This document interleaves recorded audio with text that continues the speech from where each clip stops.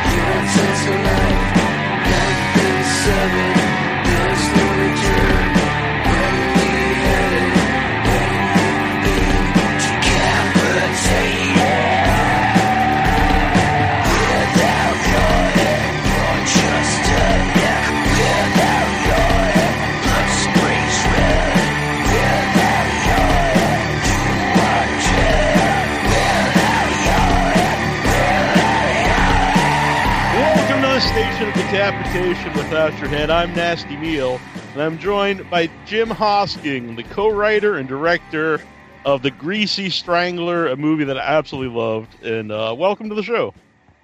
Thank you, Neil. Thank you. Yeah. So where did the idea for The Greasy Strangler originate? Well, I think that the sort of original intention was to just write something that was just a really sort of cathartic kind of two fingers or one finger to everything in the whole world. And so I was writing some scripts with my friend Toby, and I think that we had been trying to write really serious films, you know, and showing them to our agent and not really getting anywhere. And then we just decided to just do something. I mean, not that anything that we'd done was at all conventional, but we just decided to do something really just to make each other laugh. And I think that there's a guy who's in the film who I think you've spoken to, you said, called Carl Solomon, who I kind of had a slight fascination for, and so does Toby, who wrote The Strangler with me. And I emailed Toby and just said we should write a script for Carl. And I think Toby replied he could be a greasy strangler, and then I just replied the greasy strangler, and then I think within about half an hour we'd kind of emailed each other quite a lot of stuff that ended up being, you know, the sort of like the backbone of the film, and just about his sort of cooking obsessions, how he strangles people, what happens to them, like going to the horror house to sort of watch films with his son, and putting loads of grease on his popcorn. And I mean, it's just all this stuff. It kind of just came out very quickly. But yeah, I would just say that whenever I'm writing anything, it's not there's no great sort of strategy or end goal. It's just more like a sort of I was going to say a sort of way of pleasuring myself, but that sounds disgusting. But it's really just to keep my interest going. And so I get a bit bored and a bit sort of frustrated with sort of predictable films and just, I don't know, sort of obviously derivative films or filmmakers whose work I can see like how they got there or why they got there. And yeah, so this was just quite different. But also, we had showed it to my agent who said, I can't show this to anyone. It's too depraved and disgusting. And luckily I showed it to one of my producers, Andy Stark, who is also Ben Wheatley's producer. And I think that Andy read it and just loved it and said, oh, we should make this. And he had already read about 5 of my other scripts that he seemed to like. But this one that I just thought nobody was going to get behind it, suddenly a load of people got behind it. And so, yeah. Okay. Anyway, that's a very long answer. No, it's great though. But so, how did Carl not become the Greasy Strangler? How did Michael St. Michael's become the Greasy Strangler?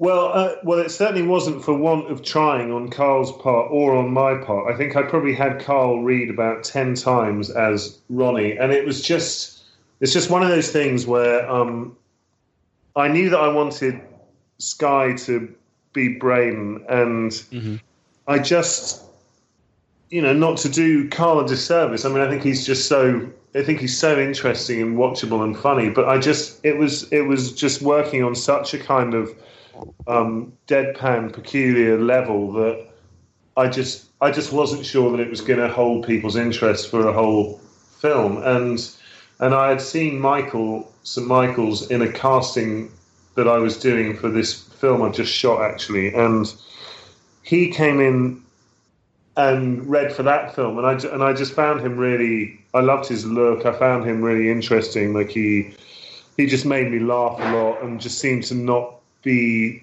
trying hard to impress me or to sort of get the part. He was just kind of, again, just doing what occurred naturally to him, and he just lodged in my head. And then I think that when I was thinking of who could play Ronnie to Sky's Braden, it just suddenly clicked that Michael would be the right choice. And they both had this kind of quite sort of sweet, innocent, sort of childlike quality, which was something that I really wanted with the film. I kind of wanted the film to be quite sort of lovable and innocent, and rather like it's kind of almost like a sort of a cartoon or a kid's film, but just where the subject matter's just gone wrong, and so I was just looking. I just didn't feel like it was going to work with Carl and Sky, really. Yeah. You mentioned have like the childlike quality, and there's all this crazy stuff, but you actually really do feel bad for Braden in a lot of the scenes because he's so innocent and everything, and there's like emotion in the movie besides all the madness that's going on. Well, I think maybe in a way. I mean, I can't say that I feel particularly sorry for Braden. I mean, like if anybody does, that's really nice and really sweet. But I suppose just because to me the film is kind of, I mean, there's definite sort of poignancy in it and sadness and sweetness, but also just the way that the characters can switch from feeling very sad to then just the next minute like just laughing about something, or they can just move on very quickly from one emotion to another. It's kind of like children. Like in my head, and also in Toby's head when we wrote the script, it was rather like and both of us are parents. It was rather like thinking of our children when kids are young and they can get so upset and really angry, and then they maybe they even sort of run into a table and sort of hurt their legs, and they start really crying, but then they see something interesting happening over there, and even while tears are running down their face, they're suddenly sort of excited and giggling and running over here and running over there, and I sort of felt like that was what I get out of Sky when he's being Braden in the film, is that there is a sort of sadness to it. And, obviously, say in the Hootie Tootie scene, and he gets very upset. But then the next minute, he's kind of going downstairs to the kitchen and sort of trying to flirt with Janet and telling her about his books that he's writing. And I don't know. I mean, I just find him funny, I suppose. I think that all of them are kind of really quite selfish, self-centered, sort of. I mean, Braden's manipulative, but they're just completely into their own shit. Mm-hmm. No, I mean, Janet is completely manipulative. Yeah, definitely.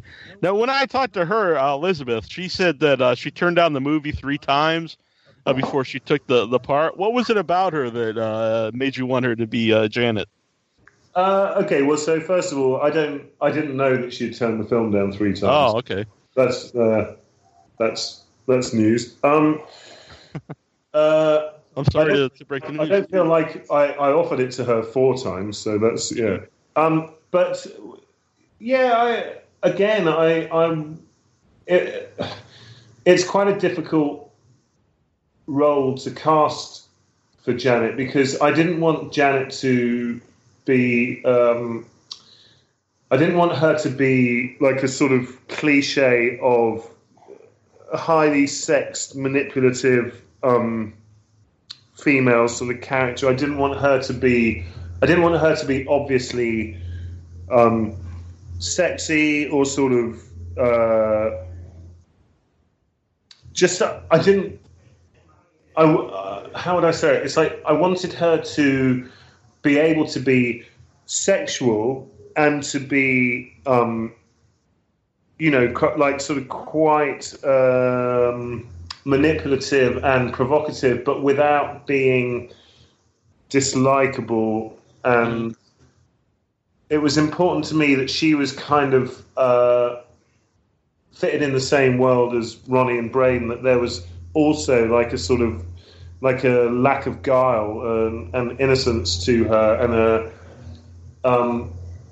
like that sort of childlike quality. Like when I was thinking about Janet at the beginning and the kind of images that I was finding, like I put loads and loads of images together to sort of share with the production designer and with the costume designer and with the director of photography, and like I was finding old illustrations by Crumb, and then old sort of amateur.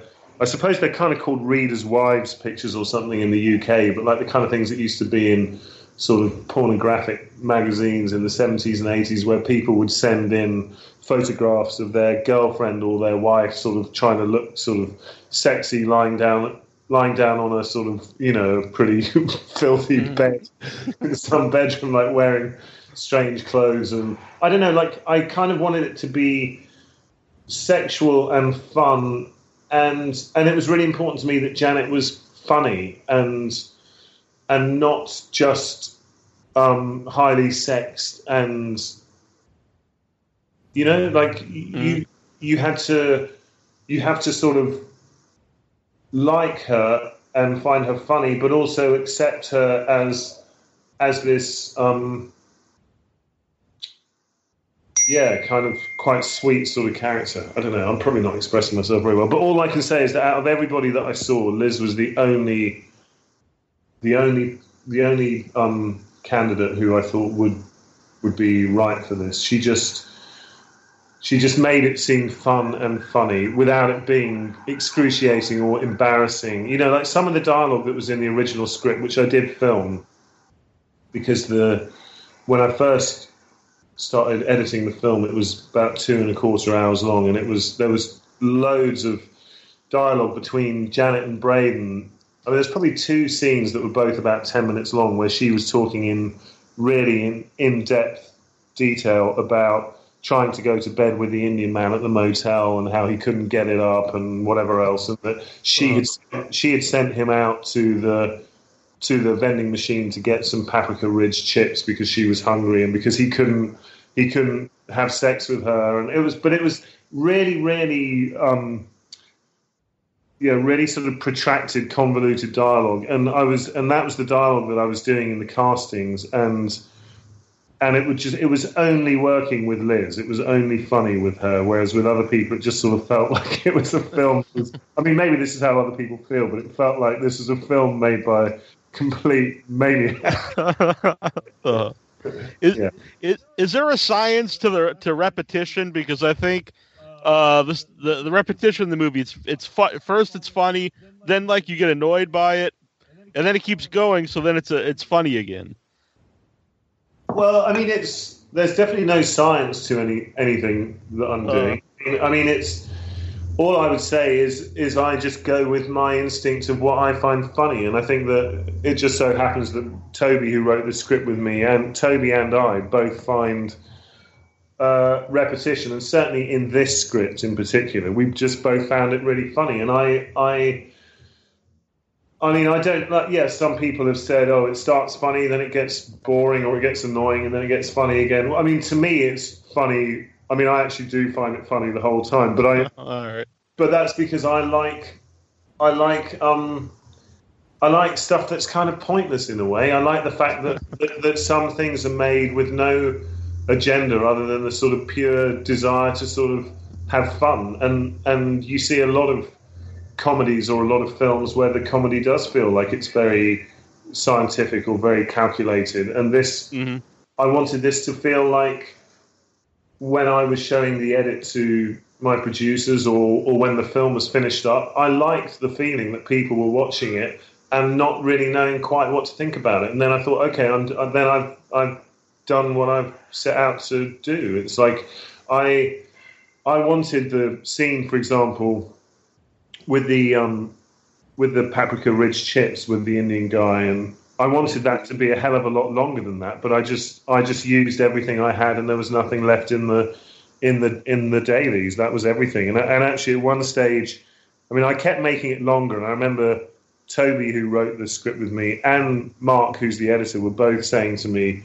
honestly, man, you've got to lose about 5 of those exchanges. It just goes on too long. You can't have it going on like that. And I was saying, no, honestly, it's got to go. It should go on much longer than this. I'm really annoyed that I haven't got any more stuff. It's just, if it had gone on and on, I mean, that's what life is like, you know. And I think that people don't often see that in films. But if you think about the conversations that you often have with people, or maybe this is just me.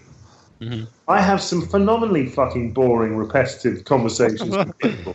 You know, with my family and with certain friends of mine, where it's just back and forth, boring fucking bullshit. And this is what this stuff is, and this is true, and it's real, and it's like, you know, when you think about a father and a son living together and getting on each other's nerves and not having any other friends apart from some idiot with a cardboard pig's nose.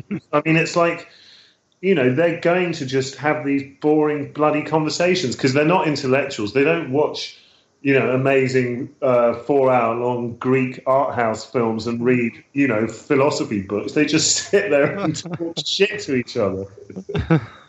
Exactly. Yeah. Well, yeah.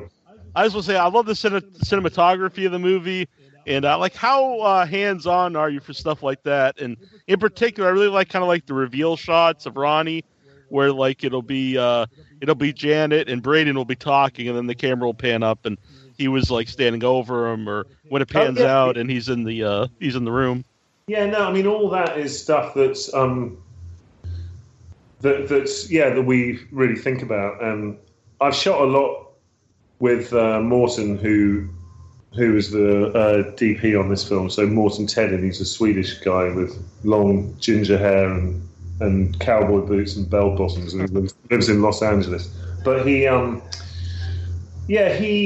think that he just has a similar feeling to me, that we like a lot of shots where the camera will sort of move in a certain way and will maybe reveal certain things. And so actually in the scene where Braden's talking to Janet in the kitchen, and then the camera, it sort of slowly dollies back, and I have got some edits in the film there, but it did also work as just one shot dollying back to reveal Ronnie in the doorway. I mean, that's just stuff that I like. I like watching something and then you realizing during it that actually something else is going on there. But it's also just, there's something funny within this film. I think that there's people listening in on other people's kind of quite boring conversations, you know. So like when Janet is in the garden with Braden and he's sort of saying to her, my dad just said, he said, my dad said he watched you go pee or whatever else. And, you know, and then the camera tilts up and then reveals that the dad is apparently naked listening to this story, looking thunderously angry. And there's just something about the smallness of their lives and the claustrophobia of everything, that's all part of the repetition and the kind of smallness of stuff, which I just found really fun and funny. So I liked that revealing of, you know, of say Ronnie in shots, and just so much as I liked the fact that I was trying to keep the streets as deserted as possible. I just didn't want anyone to be around. I didn't want any cars to be around, but we couldn't control everything. It was a bit annoying, but I wanted it to be like the only people that existed in this place were Ronnie, Braden, Janet, and the poor fuckers who took the disco to. And from what I understand, there was a lot of walkouts on the first Sundance screening. So, what was that like for you to be in the audience that people were walking out? Yeah, I don't know how many walkouts there were. It sort of felt like, there was something quite hellish about that night in that I don't know, it was the first screening of my first film. I turned up, and then on the sort of like that little red carpet bit where you have your photo taken, suddenly about 5 of my producers had put on costumes from the film, so they were all dressed like characters from the film, which was a bit of a surprise to me. It was sort of making me feel slightly anxious because I was thinking, I don't really know that I want everyone to know what these costumes look like.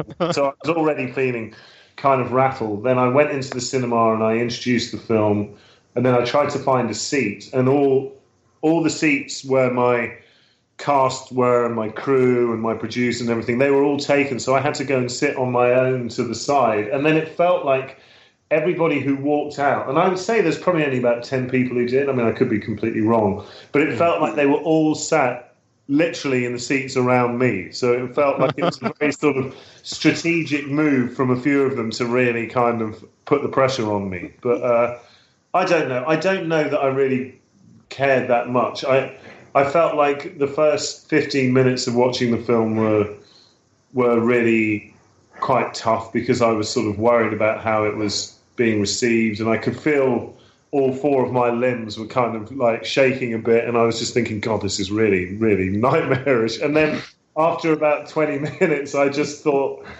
actually, there's nothing I can do about this now. It's out there, and then I just started really enjoying the fact that it seemed to be making people uncomfortable, that there were like sort of long periods of silence in the audience. Then people would start laughing, and I could tell that people didn't really know what to think of it. And then I started really enjoying myself, and I think I was probably laughing more than anyone else in there. I don't know, I have no idea, but Yeah. The music is just perfect. How did you find the music, or did it come to you? How did you settle upon it?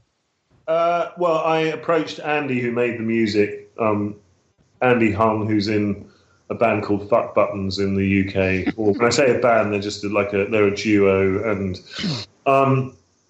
I just heard some of his solo stuff that I was trying to picture. So when I was editing the film, I would use a couple of Andy's tracks, and they just worked really perfectly for the mood of it being like a sort of almost like a demented cartoon / sort of video game kind of thing. And I just got in touch with him and showed him the film. I think the film kind of freaked him out quite a lot. Then I talked to him about it and told him the kind of feeling I wanted from the music. And then in a very short space of time, he started putting these ideas together. And I think the first one that I heard was the sort of theme tune, really, like the first tune that starts off in the film when the title of the film comes up. And it was just a very simple little loop that he had done. And I just thought it was absolutely great. And I remember hearing it and just laughing and just thinking, wow, this is perfect. And I told him, and he said, I didn't really like that one, Jim. I thought it wasn't very good, but I put it down anyway, you know. And he just completely understood the tone I was going for. But I think also just that our characters probably have quite a lot in common in that we're probably quite sort of gentle, sensitive people, and at the same time sort of twisted weirdos who don't understand why we have the desire to make the stuff we make or whatever. Now, it's been said that the potato chip scene is based on something that really happened to you. Is there anything else, little tidbits of the movie that's based on any experiences you've had? Maybe, I hope not like the masturbation or sex scene, but. Well, no, I've never masturbated. Right. Let me think. Yeah, the potato scene, that's true. I'm trying to think about anything else. Anything else that's really happened to me. Gosh. I mean, I can't think off the top of my head of anything else that I've actually, directly kind of taken, but I would say that there are certain things in it that feel like they're kind of sort of inspired a little bit by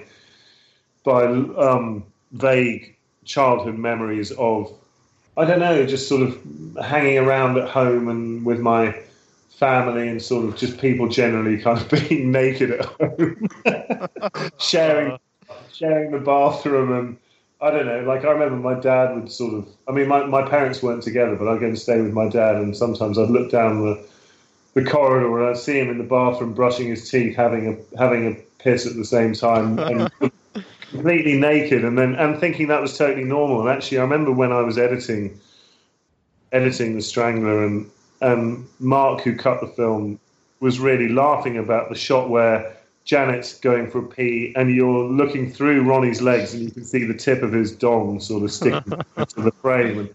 And he was like, Mark's Australian, and he was like, dude, this is really weird, man. And I was looking at it and thinking, I don't know, it looks totally normal to me. This is what I remember my family being like. And I thought, actually, maybe I just am not a very good judge of what's appropriate or whatever. Yeah, plus, your father must have been very well endowed. If it was, he had very low slung balls. I was going to say that actually reminds me of my grandfather, but it was more of a. Yeah. Well, my dad was 73 when I was born. Oh wow, yeah, and awesome. Oddly enough, I didn't know this. I actually watched the movie with my mom, and she said that her father, my grandfather, used to say "bullshit artist" all the time. Oh really? So, yeah, and I'd actually never really heard that phrase before. Sky. Okay, well, that's interesting. Yeah, I sort of.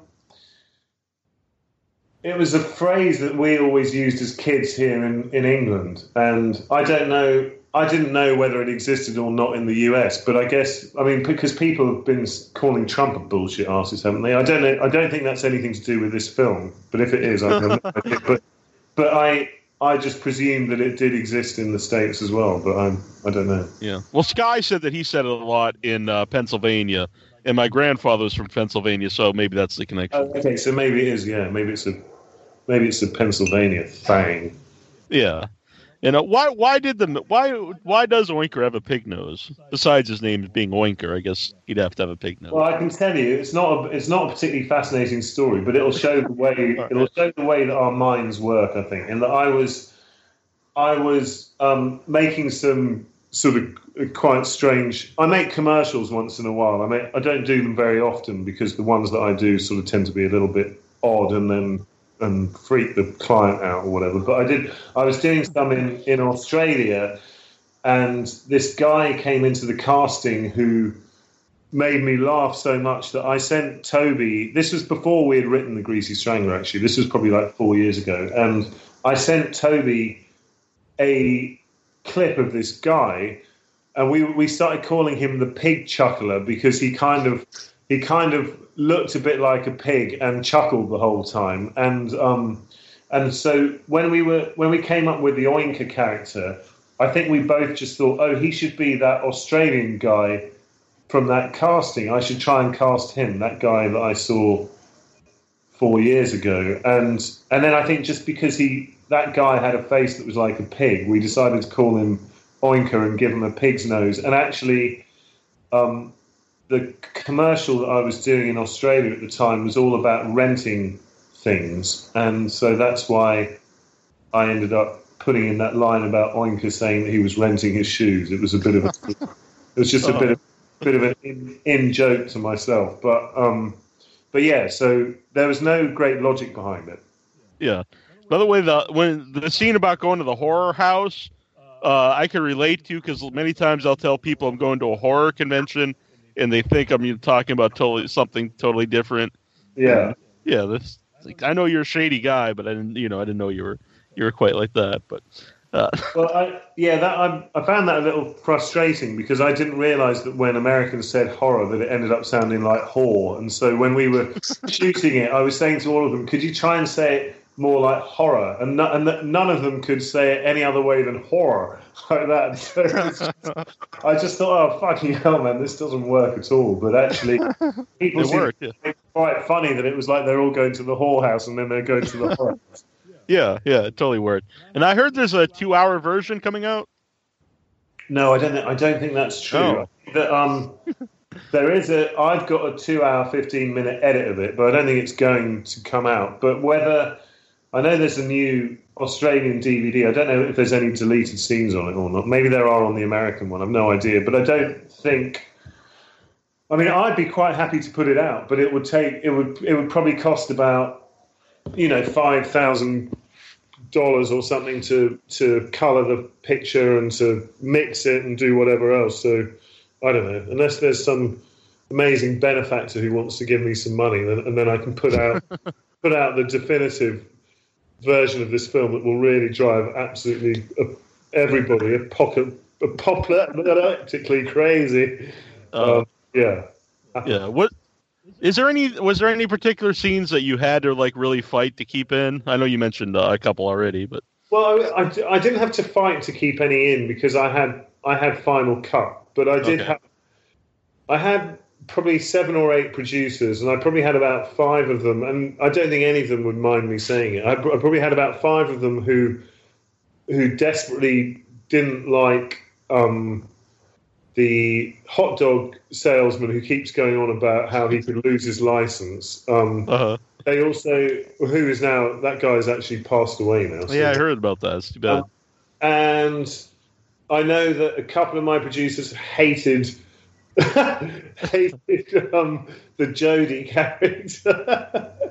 I don't know. I mean, there were things I didn't have to fight to keep anything in, but I definitely had to disregard a lot of counsel that I had. And actually, I do look back and I feel like I maybe crapped out a little bit with a couple of things. Like there was with the sex scene between Janet and Braden, the first one where he's saying, "I don't know if I'm doing it right, Janet." I mean, that scene was originally about 4 times longer with like loads more stuff in it, and it was. And at the time, the thing is that when I first watched the cut back, and you put all these scenes together individually, and you think, "Oh, this is working really well. This is working really well. Oh, I'm so excited," or whatever. But you don't see it as one big sequence, and you don't get that cumulative effect, which can be, astonishingly unnerving and jarring. And when I first saw it back, I ended up, within about half an hour, I had my head in my hands, just feeling like, what the hell have I done? I can't show this to anybody. This is completely demented. It's like it's been made by someone with terrible mental problems. Honestly, it was like, what is wrong with me that I've had to make this film that's just like so obsessed with sex and cocks and like shagging and wanking and I was just thinking like that. This is just completely fucked up, and I can't show this to anyone. But I told everybody that I'm making a film, so what am I going to do? And anyway, so I kind of ended up trimming quite a bit of the sexual stuff out. So it's funny to me that when people say, oh, Liz's performance is so brave, or Michael's performance is so brave, or the film's so disturbing, or whatever, it's like, well, A, the film's not disturbing unless you're really fucking sheltered and boring. But also, it's like, it's so tame compared to where it was at one stage. But I think it works in a tighter fashion now. I think there's only so much of this kind of thing that I think you can take before your brain feels like it's sort of spasming in a bad way. And I think I managed to stretch it to the point where you probably couldn't take much more. And so I think that it was good to cut some stuff. But yeah. Yeah. What is it about Sky Elobar that you like so much in your work? That's an interesting question. Well, I don't. Yeah, I mean, I find him. I don't know. I think there's a sort of a mixture of. Maybe I can't quite work him out. Is one thing that I like. I like the fact that I don't know. I can meet certain Americans and I have no context for them. When I meet British people, I can pretty quickly understand, where they're from or what kind of effect they're sort of intending, like if they're contrived or if they're genuine or whatever. But I can meet someone like Sky, and I just don't know if he's normal for where he's from, or if he's eccentric, or if he's, whatever. But I also like his ability to play sort of peculiar. He can play peculiar dialogue or situations in a very sincere, straight way, and that's just something that really appeals to me. And he just makes me laugh, and I like him a lot. I don't know. I think I like people who don't quite fit into any sort of categorizable box, and that's where I feel comfortable. And I suppose I always felt comfortable around Sky and around like some other people who I cast who just feel like they're individuals, and I just feel like I understand them. Maybe I feel like I understand them or something better than I do people who seem more normal or straightforward, or I don't know. I mean, I don't know if that makes any sense, but it's just. I've had like journalists saying to me after meeting me, like, "Oh, you're the last person that I would have expected to make the Greasy Strangler." But then I think, well, there's obviously a big gap between, how I feel on the inside and how I may present myself on the outside or whatever. I don't know. Mm-hmm. How do you go about choosing the wardrobes?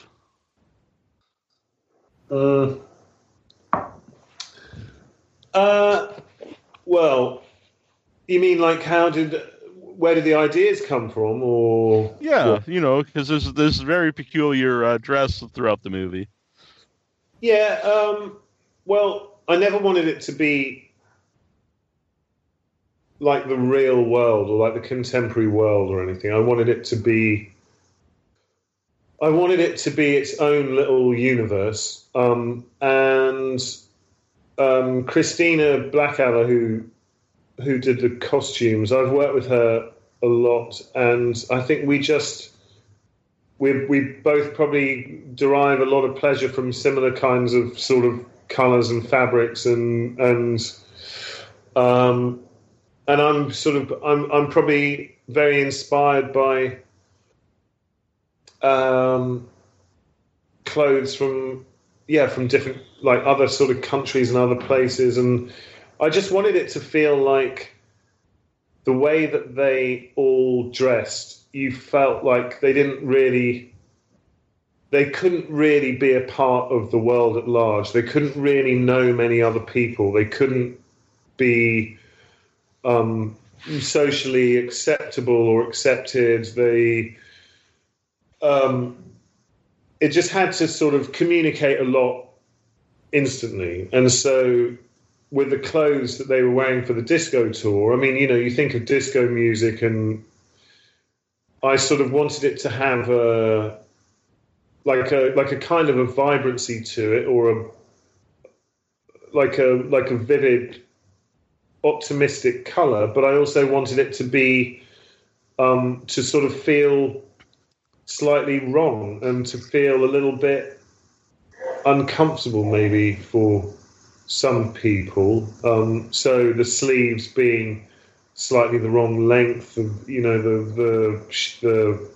sweaters have got the sort of horrible necks on them.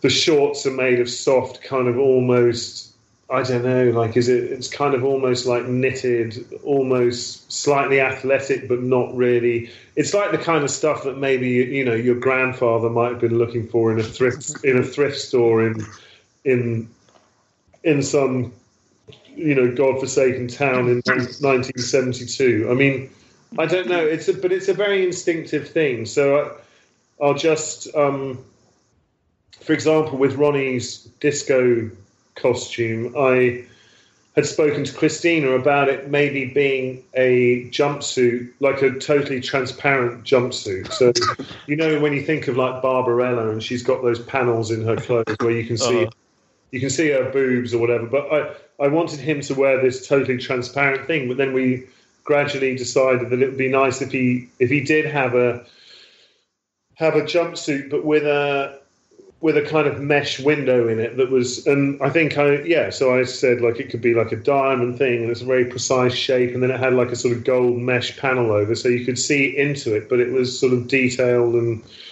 I don't know, just something that felt kind of special and quite beautiful and quite exotic, but also it's quite base and peculiar. Yeah. I don't know. I don't really strategize much. I just go with a feeling. Mm-hmm. I also liked because you mentioned about being like its own little world, the fake money. Because especially they use it twice. Because I think in the first scene you might think he's just giving Big Paul like fake money because he's blind. He's not going to tell the difference. But then he has it again for the hot dog vendor. Yeah, and then you realize he's just a bastard. Yeah, exactly. Well, yeah, I mean that's I think that's just an example of any little detail that you're thinking of. You just sort of think, well, is there a more interesting way of doing this? Is there something that just feels a bit funnier, And it's like it definitely came from the fact that he was cheating Paul, yeah, but then I sort of extended it to when he was paying for the hot dogs, but also when he was paying Paul, it's suddenly, it's one of those things that when you're filming, you suddenly realise things that are like, oh shit, where's he going to have the money? Because he's just come through the car wash. He can't have it in his hand because it would have got really wet and whatever else. And so then, then it occurred to me, I think he has to park it up his bum cheeks. That's the only place that he could have it. So there's just stuff that happens, Yeah. And the very ending, I don't spoil the movie, but I think it kind of leaves it up for interpretation, I think, for whoever's watching it. Yeah. Was that what you were going for? Because it's the end is, the whole movie's weird, but the end specifically is very out there. Was I going for what, to totally confuse people? Or just to leave it up to people's imagination or interpretation of what the ending means? Well, I mean, that's what I wanted the whole film to be like, really. But with the ending, I mean, actually, there's a very specific logic to it, to me. I wouldn't have written it otherwise. But I certainly didn't feel any need for it to be spelt out any more than it is. I mean, I think you just watch something and then you can have your own interpretation for sure. And I've been asked a number of times at Q&As or whatever about it, and I don't know. I mean, I don't go and watch someone else's film and then want the filmmaker to explain. I don't want David Lynch to explain to me what Mulholland Drive's about. I just want to feel something and then it take me somewhere. In the same way that when I listen to any number of my favourite songs, I'm not expecting the lyrics to tell a linear story. It's more like the words can sound a certain way and make me feel a certain thing, and that's just what I like. Mm-hmm. I do too. Actually, that's what I like about it. It's not spelling it out for you. It's you watch and you take whatever you want from it. Yeah, absolutely. Yeah. Mm-hmm. And what's the reception been like? Because for me, I've been talking about the movie a lot on the show. And I get one of two things: either people love it like I do, or they just like, or what is wrong with you? I can watch this movie. No one's like, it's okay, or it's it's either love or just total hatred. Well, I think that what it seems to me is that I think there are people who like stuff existing in life that feels new, or new might be the wrong word. I'm not really thinking it through. But what I mean is, like, some people like when something comes along and they didn't see it coming and it feels different and it makes them think in a different way. And then they can find that exciting. And then other people, when something comes along and they don't understand it or they don't know why it exists, and then they just feel annoyed by it. And that's probably their own frustrations with themselves or their lives or their upbringing or whatever. I don't know. I mean, all I can think is that I like seeing stuff and feeling like, oh fuck, I didn't see that coming. That feels different. That feels interesting. Or I wonder what he's meaning with that. Like, like I love. There's like a Thai filmmaker who made that film Uncle Boomy. I can't remember the full title, but his last film was Cemetery of Splendor. But Uncle Boomy, I thought was just a really brilliant film, and like you can watch something that's very dreamlike and have your own interpretation of it. And I mean, I don't know. It's like some people were probably really angered by punk rock coming along, and then other people thought it was really great. I mean, I don't know. I'm not saying this is punk, but I'm just saying it's like it's very original. Well, I mean, it clearly doesn't really.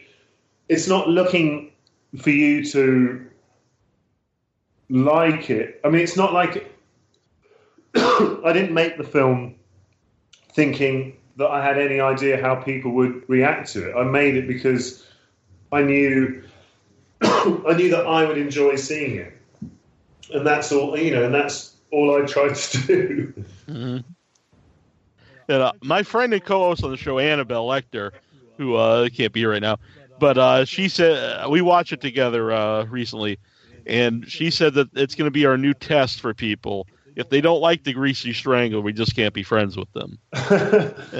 That's funny, yeah. I mean, I sometimes feel like that about certain things, like, if you hear that somebody likes Coldplay, then you think you can't speak to them. Right, exactly. So what do you have coming out next? What are you working on now? Well, I just shot another film, and I'm editing that right now. And then after that, I'm doing a little TV pilot thing in the US, which I wrote with Toby, who I wrote the Strangler with, and that's going to be a pretty crazy thing, I think, pretty odd. I don't know, doing different things. I'm sort of loath to say too much about them because I keep it mysterious. There you go. Well, I'm looking forward to it, and honestly, after I watched Greasy Strangler, I went and watched all your shorts and some of your commercials because I love the movie so much. And your stuff all is a similar, vibe, sense of humor, and all very, quirky and stuff. And I really love your work. Oh, thanks, Neil. I mean, I think there is something. There's a through line probably in the stuff I do, and I don't know quite what it is, other than the stuff I do tends to end up feeling like only I could have made it, and I don't know what that is. Whether it's all the little choices, I suppose. But I mean, there's definitely a certain kind of thing that I find funny, but I don't analyze it too much for fear of, I don't know, losing my way a bit. But yeah. Well, I really appreciate you talking to me today, and I know it's longer than the 15 minutes we agreed on. Oh no! It's fine. It's fine. That was an arbitrary I see. Time limit. Okay, very cool. Well, it was good to speak to you. Yeah, you as well. Honestly, when I first heard of the movie, people have been listening to the show for a long time. I was like, the Greasy Strangler. It just sounds like something I'm gonna love, and I just figured I'd be let down, but From name to movie, I was not let down. It lived up to the expectations of the name Greasy Strangler. Good. There we go. Yes. Excellent. Good. I'm glad about that. Not everybody would agree with you. No, they don't. But much like you, I don't really care. But thanks for coming on. Yeah. Okay, mate.